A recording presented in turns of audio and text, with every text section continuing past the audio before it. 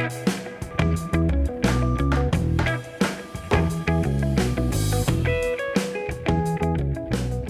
welcome to Housing Developments, the international edition. This is Jim Tobin, joined today by my great colleague and friend, Paul Lopez. Hey, Paul, how you doing? Hey, Jim, how you doing? Well, it is. It's good to see you. We are in interesting times, and so much that I don't usually have my running buddy with me. Jerry Howard is out on assignment, so to speak, and we'll talk a little bit about that later. But Paul, how are you doing? I'm doing well. I mean, DC is, starting to become that beautiful fall location where the leaves are turning. So it's lovely to be out here, as you know.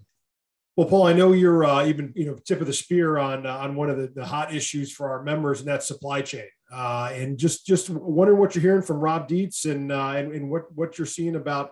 Is there any relief coming for the members? Yeah, I mean, I think you're hearing the same thing from our members, which is basically we were pivoting all from lumber and that kind of microcosm to the broader issue of supply chain in general. It's a variety of different materials and different products that are slowing down the housing sector right now, which obviously, as we're kind of at a deficit in regards to production, and this is not helping at all. So we're just trying to push the message out as much as possible. I think we're making inroads there, and trying to supply our members with all the materials they need to push that out, because as you know, eventually it's all about the local economy and what's happening at the local level. So we just want to make sure that we're giving everyone the materials that they need to make that happen. Yeah, I was just out in South Dakota for the last few days, visiting with our builders out there, and windows are it's a 13-week lead time. I've heard the housing is so desperate, and in South Dakota is really hopping. Certainly in the Black Hills HBA region, you have people who are houses they just have a preliminary certificate of occupancy, and people are like, I just want to move in. I'm ready to go. I mean, demand is so high across the country. And yet the supply chain issues remain clogged. That's why we at NHB we've been working with our colleagues in the trucking industry and other construction industries and other supply chain industries to try to find ways to suggest to the Biden administration and to Congress how they can help alleviate some of these constraints, whether it's trucking or ports or anything. Just what we can do to try to alleviate these issues. Which is a kind of a segue. I mentioned the word ports, which leads me to the infrastructure bill that just passed last week. A big win for the president. Yeah, Congress actually got something done, and it looks like something got moved. Do you want to go a little bit through the details and tell us how that's going to affect our members? Yeah, thanks. Yeah, so the Senate had passed this bipartisan infrastructure bill back in August. It then became a pawn in the larger $3.5 trillion reconciliation package, the Build Back Better legislation that everybody's heard a lot about. And finally, the president and the Speaker of the House were able to break the impasse between the House moderates who wanted the bipartisan infrastructure bill passed, and the House progressives, which were essentially holding it hostage until they got a vote on that larger spending package. That impasse broke. Interestingly enough, Nancy Pelosi lost 5 votes. They voted no on that package, which really prevented her from getting to a full majority in the House. And she needed about a dozen Republicans who had committed to voting for that bill to get it over the finish line. But truly bipartisan. But that's on its way to the president's desk, and I think for us that's something NHB supported. So just a little bit more inside baseball. Do you think those 5 that defected from the Democratic Party, were they able to do that just because they knew that they had the votes to pass it anyway, and maybe they would have voted for it had Nancy needed them? Or do you think it was truly like no, we're going to stick to our guns? Yeah, I think it's probably a little bit of both. I think she probably could have corralled a couple of them to help out, but she knew that she had a dozen Republicans, the Republican Problem Solvers Caucus folks. So I think she knew she had that. Interestingly enough, usually you give a pass to members of Congress who have tough re-elections coming up, where you have enough votes, but if they need to vote no for the demographics of the district, they're given a pass. The 5 Democrats, they're in some of the safest, most liberal districts in the country. They didn't need a pass so so to speak. But I think they just wanted to stand on principle that they felt like they were going to get hung out to dry on that larger reconciliation package. So really interesting dynamics right now. Do you think that there's going to be repercussions for those that on the Republican side that moved over to a yes? Yeah, there's a lot of talk about, because President Trump was against the bill, the Republican leadership whipped against the bill. So there's been a lot of talk that they're traitors, that they're enabling the Biden administration's agenda. I think that's unfortunate. I think these are good members that, number one, support housing and have been some of our biggest champions. They try to move a bill in a bipartisan manner that will do good for this country. There's no two ways about it. Again, NHB supports it, and will continue to support those members for taking, unfortunately, what turned out to be kind of a stand, so to speak. But I unfortunately, I think the larger politics are at play in this. Infrastructure is always popular back home, and this is a good bill. So let's talk about what's in it for housing. What are some of the things that we liked about it? Why were we for this bill?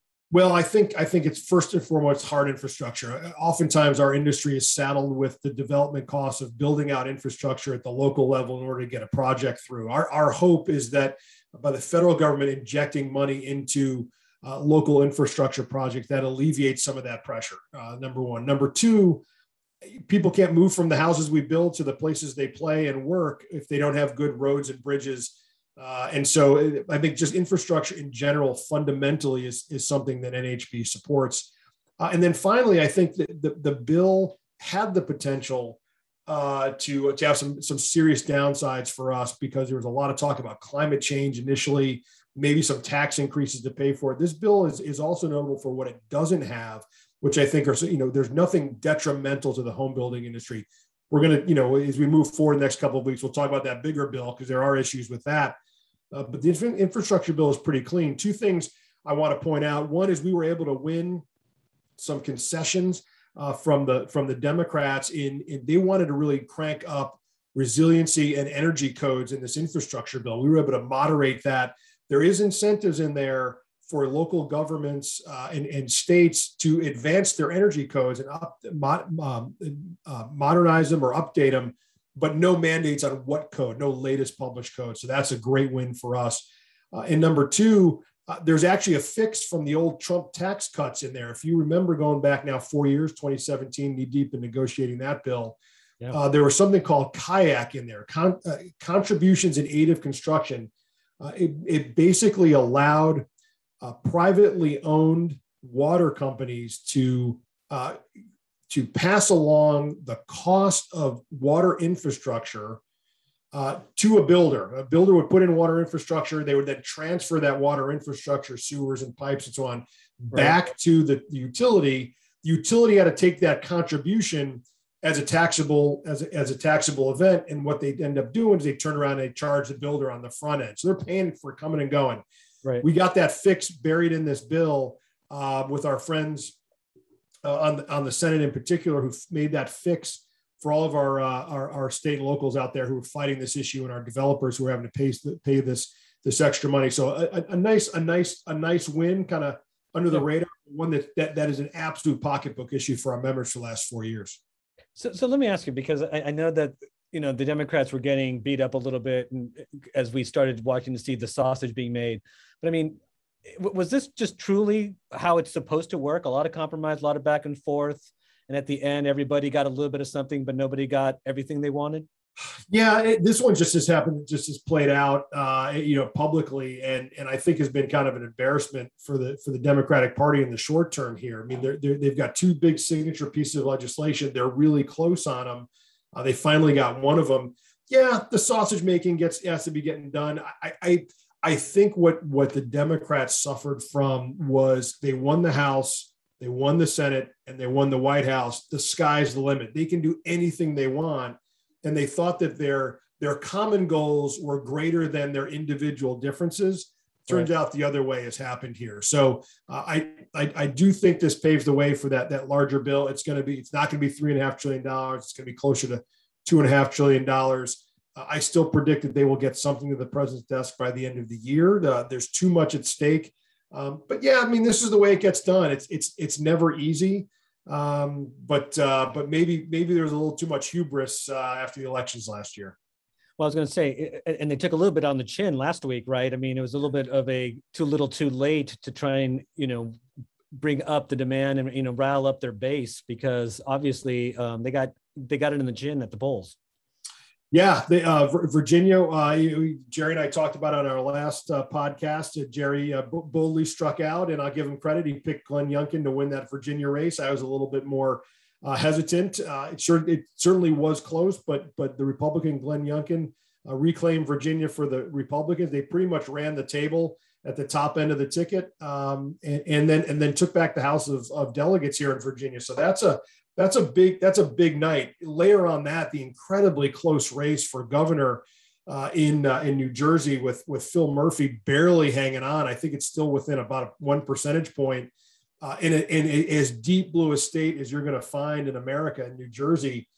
And so there's real pause for the Democrats out there about whether they're, and of course everybody's reading the tea leaves district. The progressives think we're not being progressive enough. We have to go further. Moderates, of course, saying, whoa, we're going way too far. Let's rein it in. So the Democrats still have some soul searching to do about a national message, and especially going into the midterms in 2022 when all of Congress and the House of Representatives up for re-election. Yeah, so hopefully in a couple of weeks, we'll have a couple of political insiders to come in and talk about what their views of the midterms are. So that should be really interesting. Well, indeed. But all right, so let's shift a little bit now to the international stage, because President Biden was, in fact, in Scotland last week, and you teased a little bit of why this is the international edition of housing developments. So he went to Scotland. They're still meeting as we're recording this. So why am I here rather than Mr. Jerry Howard? Well, as you said, the big COP26 is taking place over in Scotland right now. That's the climate change conference. And our partner in crime, Jerry Howard, and our immediate past chair, Greg Ugalde, are over in Scotland as we speak, participating in some of those meetings. It was given that while this is international and focused, the U.S. is a outsized driver of climate change the policies in the world. President Biden said, we need to lead by example. So that means that whatever comes out of Scotland, that's gonna migrate to our shores. And I think it's really important for us as a building industry, because a portion of this conference is focused on the built environment and focused on commercial and residential buildings. So having Jerry and Greg over there, representing the U.S., listening to what's being said, it helps prepare our members for what may be coming our way when it comes to climate change, resiliency, and energy efficiency. Yeah, I mean, it seems like there's been a lot of stuff floating out there, a lot of big talk, very few concrete, decisions that are being made in regards to what's going to translate into real policy, not only here in the United States, but across the globe. But I mean, we had to take it seriously. And with that, Jerry and Greg felt the need to go out there. There is a housing portion of the agenda that we felt that we needed to be a part of. Yeah. And, almost, within a matter of weeks, we made this happen. So they're actually there to represent the interests of the home builders. So yeah, no, it's good that they're over there and participating. So I know Jerry and Greg are gonna join us from Scotland and to talk about what they hope to accomplish this week and what the vibe is on the ground in Glasgow. So with that, I'm gonna kick it over to Jerry and Greg, and fellas, take it away. Thanks, Jim. Thanks, Paul.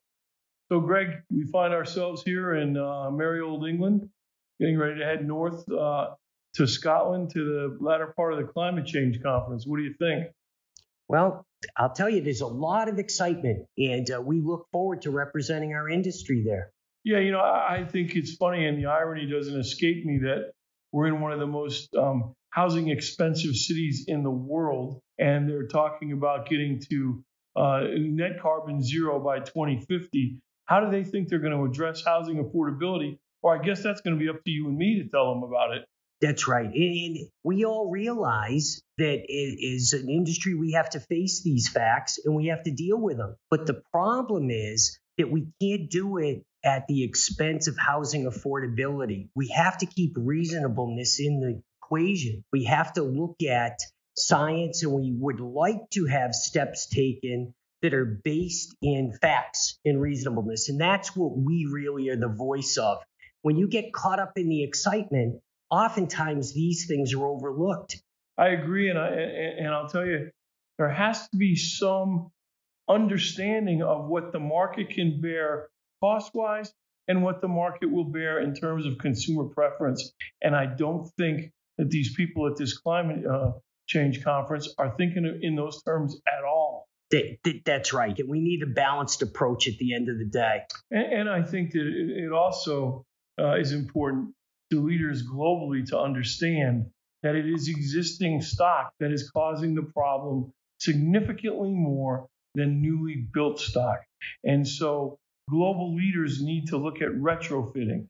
That's important. And I think that when we get there, we'll be waving our climate change banners just like everybody else.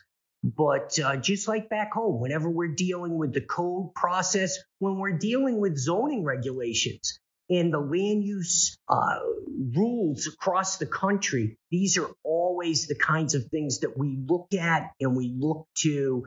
And at the end of the day, you have to focus on housing affordability. While climate change is critically important, nobody's denying that, but it has to be done so that we don't really damage the housing market more than all the other the headwinds that we face, as we say.